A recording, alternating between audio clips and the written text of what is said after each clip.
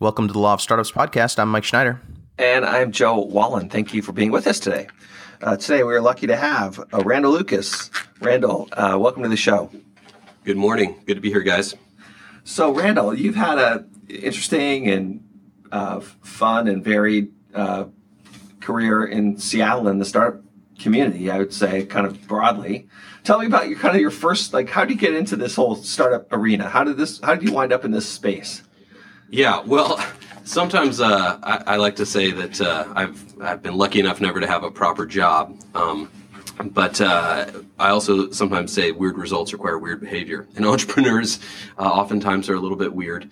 I actually found myself senior year of college. Full disclosure, this was back in the Web 1.0 bubble days, right? Okay. So everybody was doing startups, okay, right? Pets.com and Webvan and all that stuff. But we decided that we would write an online survey tool to help us help somebody get one of his stats classes done. And we decided, why not hang a credit card off of that and make a product out of it? So we did, and so right out of college, basically, I launched my first startup and eventually sold that, and that was an online survey company. I then did a couple of other things in the startup world. I tried doing an online poker analytics company. Now, this was analytics, not gambling, right? But it would take in your poker history from online poker and tell you about your game and tell you about who you could beat and how you could improve your game, kind of thing. But that was back in kind of 03, 04 when I'd moved back out to the West Coast, and they were starting to put people in jail for online poker around that time. So I kind of shelved that project and ended up applying some of the same technology to a retail analytics company where we took in retail data and did things like market basket analysis and checking kind of for point of sale terminals for fraudulent patterns and things like this. But at that point, I had started a few companies, none of which was a huge success. And when I was looking to get married around that time, and when you tell a girl's parents you're a entrepreneur and you don't yet have substantial liquidity in the bank, they sometimes hear unemployed. So no, yeah, that never happens. Right. So I went looking for a legitimizing role, so I'd look good for my mother-in-law, and I'd heard that there was these cushy financing consulting was the thing to do if you wanted to kind of look like a regular citizen for a while. So randomly, I actually called up the only investment banker I knew, somebody I had called when I had an offer on my first company to buy it. And I said, hey, how do I get one of these investment banker jobs just for a couple of years, kind of so I look marriageable material? And he said, well, I don't know about that, Randall, but I'm leaving my post at this venture capital firm I'm working at, and they need somebody who has startup experience and software experience. Why don't you throw your hat in the ring? So I did, and that firm was called Voyager Capital, and so that was back in late 2005. I ended up coming up here. So you could say that, as in many things, love was a driving factor, I guess, or simply not being able to ever find a proper job that wasn't part of the startup ecosystem. And so I spent a few years at Voyager in the back of the house, moved to the front of the house, meaning doing kind of outbound stuff in the community and bringing in deals, sitting on boards. And then jumped over to help start something called Lighter Capital. And I'm happy to talk about that and give an enthusiastic ad for Lighter Capital. And then did another startup subsequent to that, and now back at Voyager. So that's kind of maybe a longer version than you were hoping for, Mike. No, that's great. This is a great background. And of all the people we've had, I think you've got some really varied experience from both the startup side and then, to have that insight as to, sort of what VCs are looking for and how that operation runs. I'm really interested to hear your thoughts. So how did you like having that job? How did a real job, even in the startup ecosystem, compare to what you were used to? Or is it a tough transition?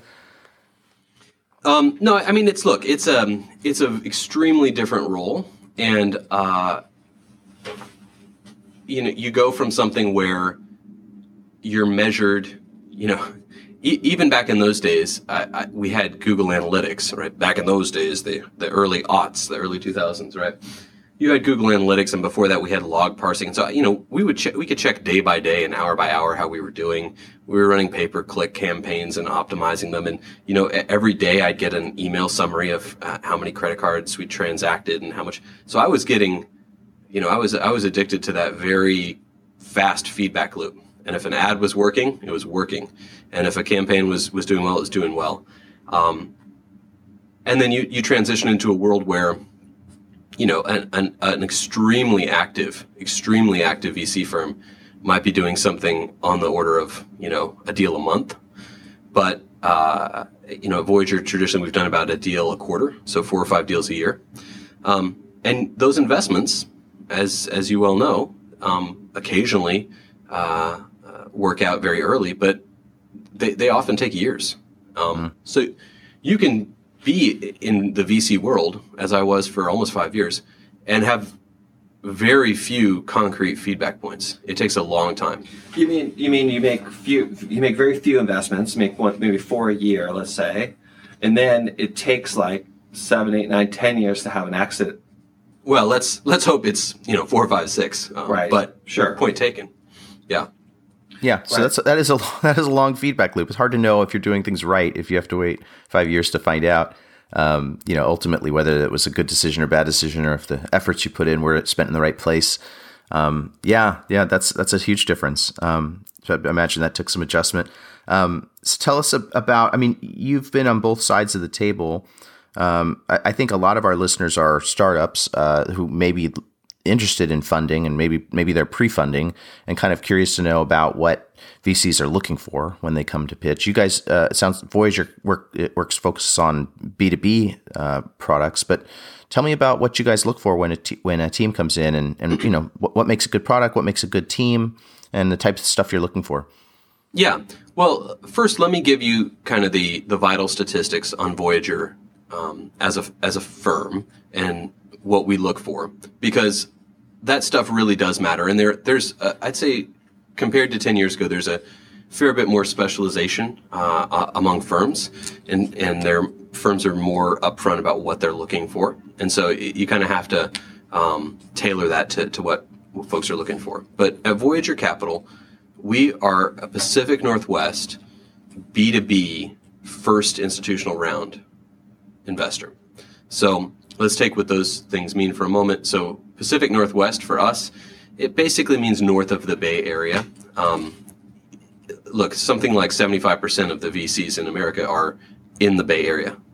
So it's extremely well-trod path down there for funding. So unless we have a real focused reason to be down there, we stick to Oregon, Washington. We're actively looking up in British Columbia, so Vancouver. But generally speaking, it's West Coast for us, X the Bay Area. So Pacific Northwest, B2B. So we do technology broadly. It could be software. It could be software-enabled or tech-enabled services. We've even done a couple things that have a hardware component to them. But we don't do bio, no life sciences. That's typically a different kind of investor. And so it's rare to find somebody who does both pure software and something that involves a laboratory or the FDA. So Pacific Northwest, B2B. And the other piece of B2B that I like to use as a kind of mental tool is, look, if you sell based on ROI versus based on delight and fashion and what your friends are doing. And that's not to denigrate consumer. It's great to delight consumers. I love to be delighted. But as an investor, our experience is in evaluating what it looks like when businesses buy something based on ROI and how they talk to each other and how startups succeed in that particular model. And then finally, we're first institutional rounds. So it used to be easy. We'd say Series A. And now, as you know, there's been all kinds of name inflation, name changing. Now it's Series Seed-1, Seed-2, whatever the case may be. But what it looks like for us, so that first institutional round, is really the first time that a professional investor, a financial investor, is investing a large chunk and is going to sit on your board. So typically, if I just had to kind of pick average numbers, we're doing a $2 million check out of a $5 million Series A round, and we're going to be one of 5 board members. Another VC will come in for another equal size piece. That sometimes might be a financial VC or strategic. And so you'll have 2 investors on your board, and then you'll have maybe the rest of that $5 million might be your existing angels playing pro rata or something like that. So that's kind of your average size of what a first institutional round looks like. We don't do kind of Series C coming in as the 3rd or 4th VC playing in the game. We do like to play nice with other VCs, and we syndicate. In fact, we try to be very thoughtful about syndication, because that can be very, very helpful in the early days to kind of spread the load among what we consider a working board. Right, the board is not a honorific; it's a job. So that's us. First institutional rounds, Pacific Northwest, B2B, and so as a result, what does that mean that we look for? Well, we want to talk to anybody in the Pacific Northwest who is building something that's B2B, that has venture scale as their goal, and who is currently seeking or is considering taking venture capital to go achieve that. And that could be somebody who's doing something that's kind of deep tech and infrastructure-y. One of our more successful investments in recent years was a company that's doing some very deep tech video transcoding stuff, a company called Elemental Technologies, sold to Amazon Web Services last year. So some very deep tech in kind of video encoding and decoding. All the way to things that might be like vertical SaaS, that selling a specific application into a specific industry, but with a venture scale outlook. So that's what we look for. Typically, we're looking for folks who have some market traction, not necessarily post revenue, but generally folks have at least some trial customers that are meaningful trial customers that can point to where we can kind of connect the dots to see where it goes. And we're also looking for folks who want what we call smart money, or at least what we call maybe hardworking money. So if somebody is not interested in having a board that's going to be collaborative, that's going to be working with them, and that's going to be helping to try to guide the company, if they're looking for, quote, dumb money, then that's not something we'd want to be involved in. And then the final piece I look for is capital efficiency. So if we kind of back into both the size of the Seattle ecosystem up here, but also the size of our fund, and our current fund is just over 50 million. It's our 4th fund. We're looking for companies that will raise no more than typically maybe about 50 million in capital over a successful life of the investment to exit. And that's quite possible. That was the case, for example, with Elemental. And it's very possible to build a company that does not require more capital than that to meet its goals. Now that says, what does that say about unicorns? Well, we don't ever want to say that, unicorns are magic to begin with. We don't ever want to say someone can't magically become a unicorn. But if the only way to be successful in what you're setting out to do is to be a unicorn, you need to go get one of those swing for the fences billion-dollar funds involved down in the Bay Area. We want founders who are focused on building something of interesting scale in a capital efficient way. So that's, I guess I love the explanation of all that, but at the end of the day, when I hear all of that and I really think about it, I think, wow, it's no wonder you only make 4 investments a year. In fact, it must be hard to find these companies. It must be hard. You must spend a lot of time looking. How many companies do you look at before you choose one? Like just on average, maybe a rough thumbnail sketch of kind of how many you look at, you think? Yeah. So, I don't want to give a hard and fast number or ratio, because I don't want, for the Bayesian statistical thinkers out there, I don't necessarily want to bias every entrepreneur coming in to say, oh, here's my percentage chances. Sure. Understood. But I'm just curious. How many of all this? Pacific Northwest, defined broadly, north of the Bay, Vancouver. How are things in Vancouver right now? What's the environment like up there? There are some great companies that have come out of Vancouver recently. What's your overall perception of that? Growing, vibrant, great place to start foraging around or to look for companies right now in Vancouver? You think it's a great spot? Yeah. A lot of great talent and teams. Well, first, just so you don't think I'm dissembling totally, we look at hundreds of companies a year. And as I mentioned before, not only folks who are just about to raising or currently raising that first institutional round, we look at folks when they're, two guys and gals and an idea and a whiteboard who have an idea and a direction that they're going. So we meet with professors at the UW or down in Portland or at research labs who are looking to spin out technologies. So we look at a wide variety of stuff, and I hesitate to say we make so many rejections. What we try to view this at each step as something where we can add a little value. So if we can make a customer introduction, potential customer, get some feedback from that customer perhaps, that's due diligence for us. It also helps a company. So that's the way we like to look at it. It's not yeses and nos, because something that I definitely have learned. It only took me 10 years, Joe, but something I've definitely learned is that VC is not a stock picking game. The market doesn't go by and you pick which stock you want to ride and then you sell it when it goes. It's an active. You change the course of what happens. So that said, you asked about Vancouver. Great place. I was up there 2-3 weeks ago. Let me give you my snapshot of why I'm pretty bullish on it as far as a place for very early stage startups and for a creative ecosystem. There was a Vancouver Startup Week event. It was located on a block.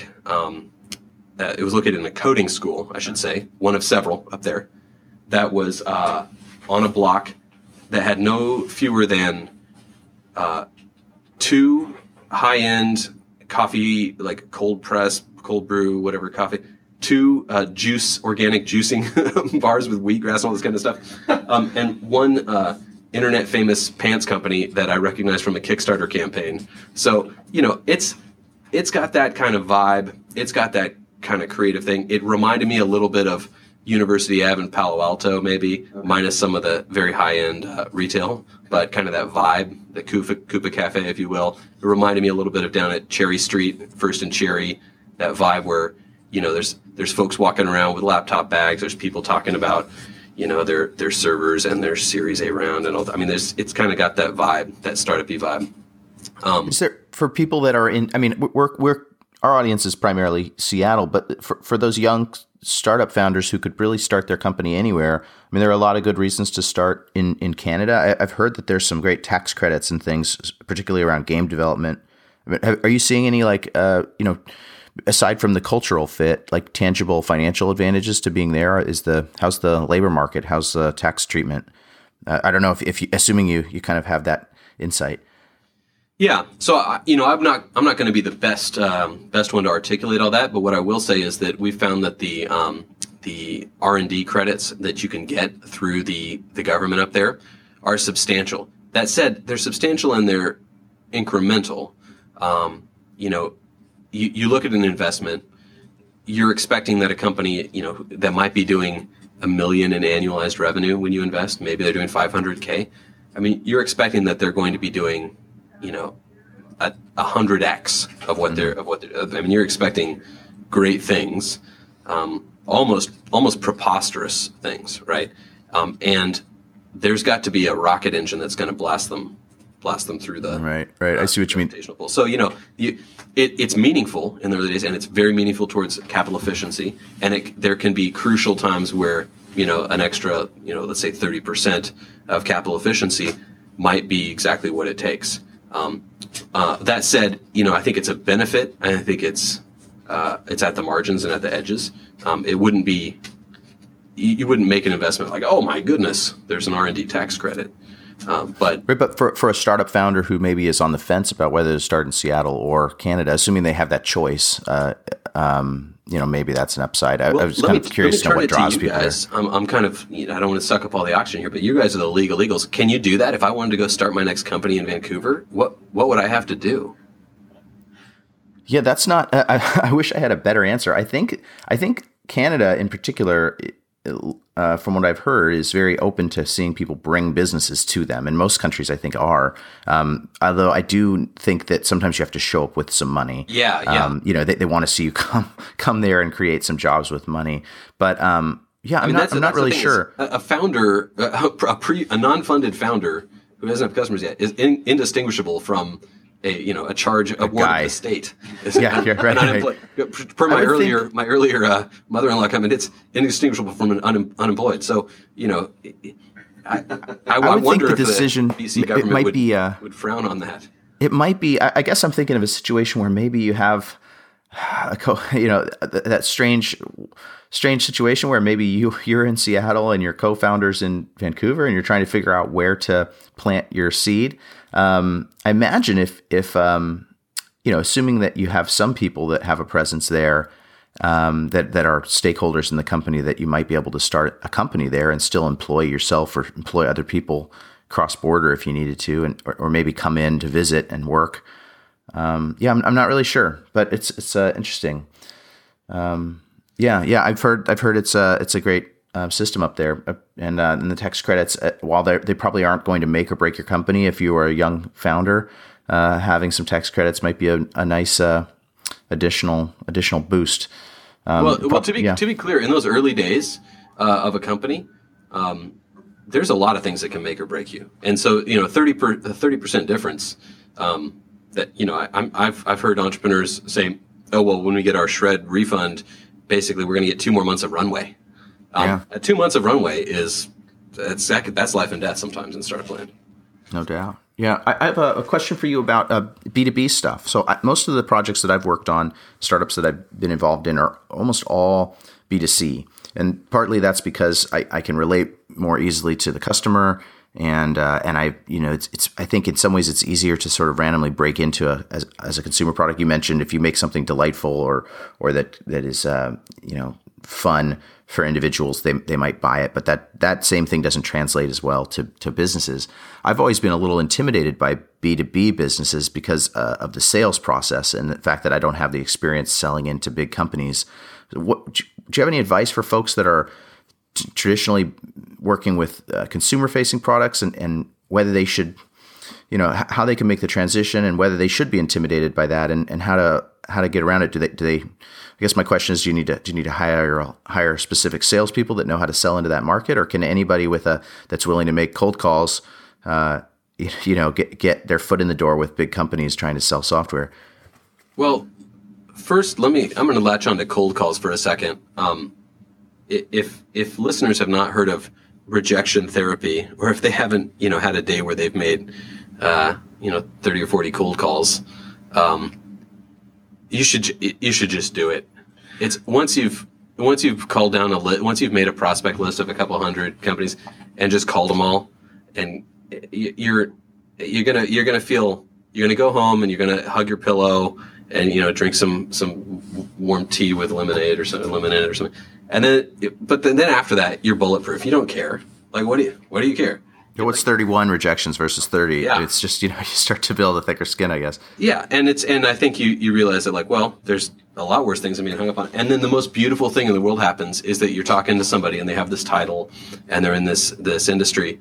And she says, "Oh yeah, we've been looking for something like this. Can we set up a conference call with my boss?" Or, it happens because in B2B land, if you're doing it correctly, you have a value prop that hopefully isn't randomly picked out of thin air, but that really matters to certain people. And it's a question of finding them. It's finding the people that your value prop resonates with, communicating it clearly. And when it works, it works. Now, I'm not saying it's just, all sunshine and flowers, but that fit is, in my mind, is much less scary than the question of, well, which chat program are millennial? Joe's looking at me like, you're an old guy. What are you talking about?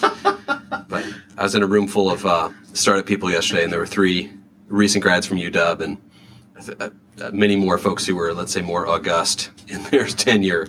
And the CEO of the group said, "How many guys have Snapchat on your phone?" And just nothing, just silence. Then we heard, one, my daughter has Snapchat. So, which is the next big chat thing that's gonna happen?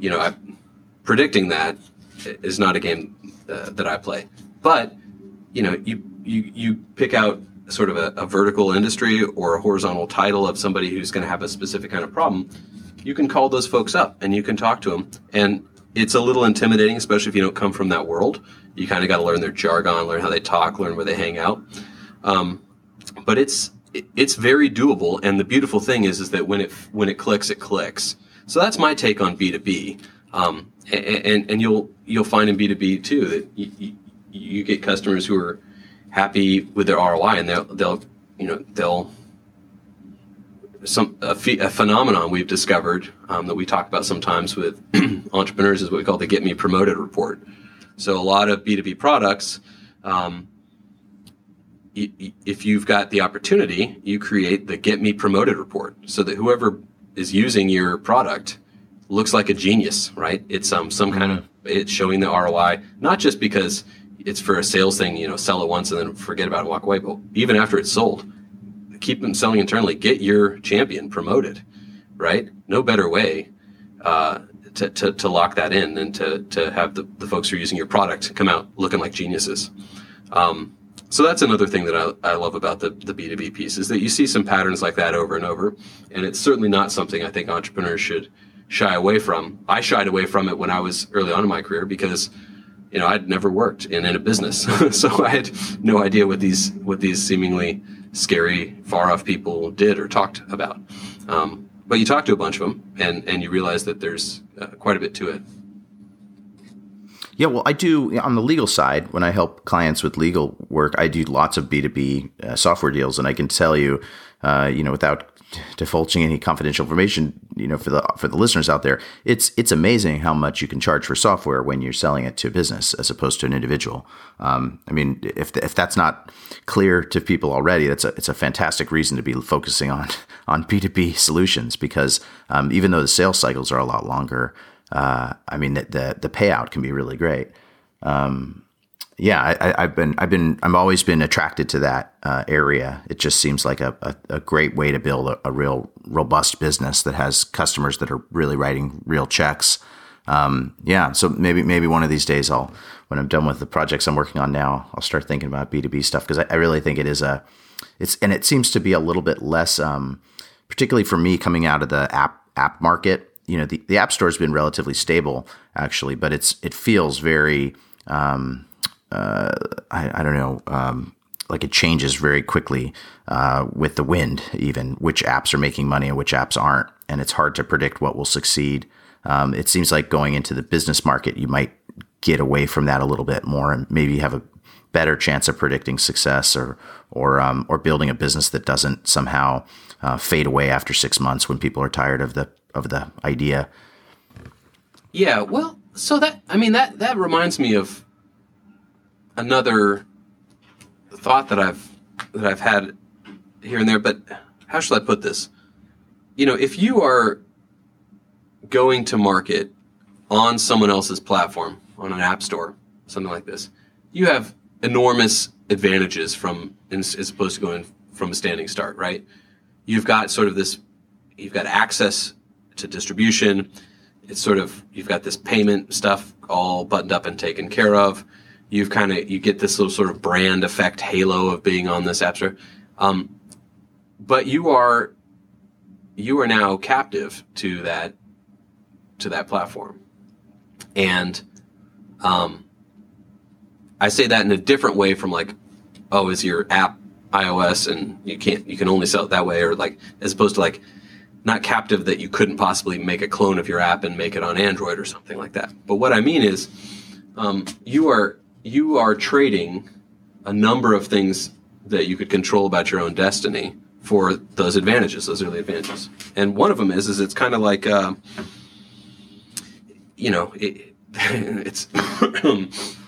it's a more level playing field that you may not want to be on a level playing field. The ease with which you got in to go do your app means that it's easy for everybody else too. And if you go direct as is often the case with B2B sales, going direct alone is not a moat, but you're kind of looking with your flashlight in the corners and in the crevices and behind places that not everybody looks. Everybody knows the App Store. The market is very kind of liquid, very efficient. That might be one of the few places where the best app actually wins, right? So getting in there, it's going to be very efficient markets, a lot of competition, harder to eke out an advantage. Versus if you're the only vendor in town, or if there's two vendors and the other one's in Sweden of the specific thing that you're doing, it's going to be easier to build that early advantage, to kind of stay under the radar, to stay kind of in the blue ocean where you're not in the fight of the red ocean. That's one thing. That's one thing I'm opinionated about, that it may offend some people, but I can't stand it when entrepreneurs come in and somebody asks about competition. They say, I love competition. I welcome competition. I like to get in the market and compete. Then I don't, what? Why do you want competition? I don't want to invest in somebody that has a ton of competition. You should be finding some place where nobody knows that the market exists. Go plow those fields and you'll get competition. Trust me, it'll happen. But don't welcome competition. Just keep them away. Go do something that nobody thinks is interesting until it's too late and you're the winner. Yeah, it reminds me a little bit of that book by Nassim Taleb, the Black Swan. I mean, he talks about that idea, and he talks about the unpredictability of, no one knows what the next great thing is, but it reminds me of what you said. I mean, go search for things in places where people aren't looking. I think that's a really good way of looking at it and thinking about it. So I appreciate the fact that you guys are here in Seattle and just you'll talk to anyone. I send you guys a ton of people to talk to. I super appreciate that, and I think that's a huge community benefit to everyone. And so if people are building something that they'd like to strike up a relationship with you about it and get feedback, they can reach out to you by email or something. Randall, is that the best way to get you? Or yeah, email's great. I'm pretty easy to get a hold of. I'm pretty Googleable, and I try to at least respond with something constructive. If it's bio or if it's something that's way off target, something that's consumer focused, then I'm probably not going to be able to say much more than thanks, but no thanks. Randall, we should tell everyone on the show who's listening to the show that you do the office hours, and I happen to join you out at the UW's computer science department once a month. And you're also going to start doing those out at the information school at the UW as well. And so if you want to, so Randall and I just sit in the atrium of the computer science school once a month and just chat with people. And if you're in the neighborhood or you want to come talk to us, don't hesitate to come see us. You can. We sort of announce our next dates sort of on Twitter and LinkedIn and various other places, but you can always email Randall or me. Yeah, and typically we're there the first Wednesdays of each month during the academic year, and depending on how things go, we may cut one off if it's in the middle of vacation or something like this. But during the school year, we're there first Wednesdays. We do 10 to 11 at the iSchool, and then 11 to 12 in the Allen Center for Computer Science at UW in the atrium. And so that's a lot of fun, and we get everyone from professors to grad students to undergrads rolling up on their skateboard, telling about their app that they're coding up. And I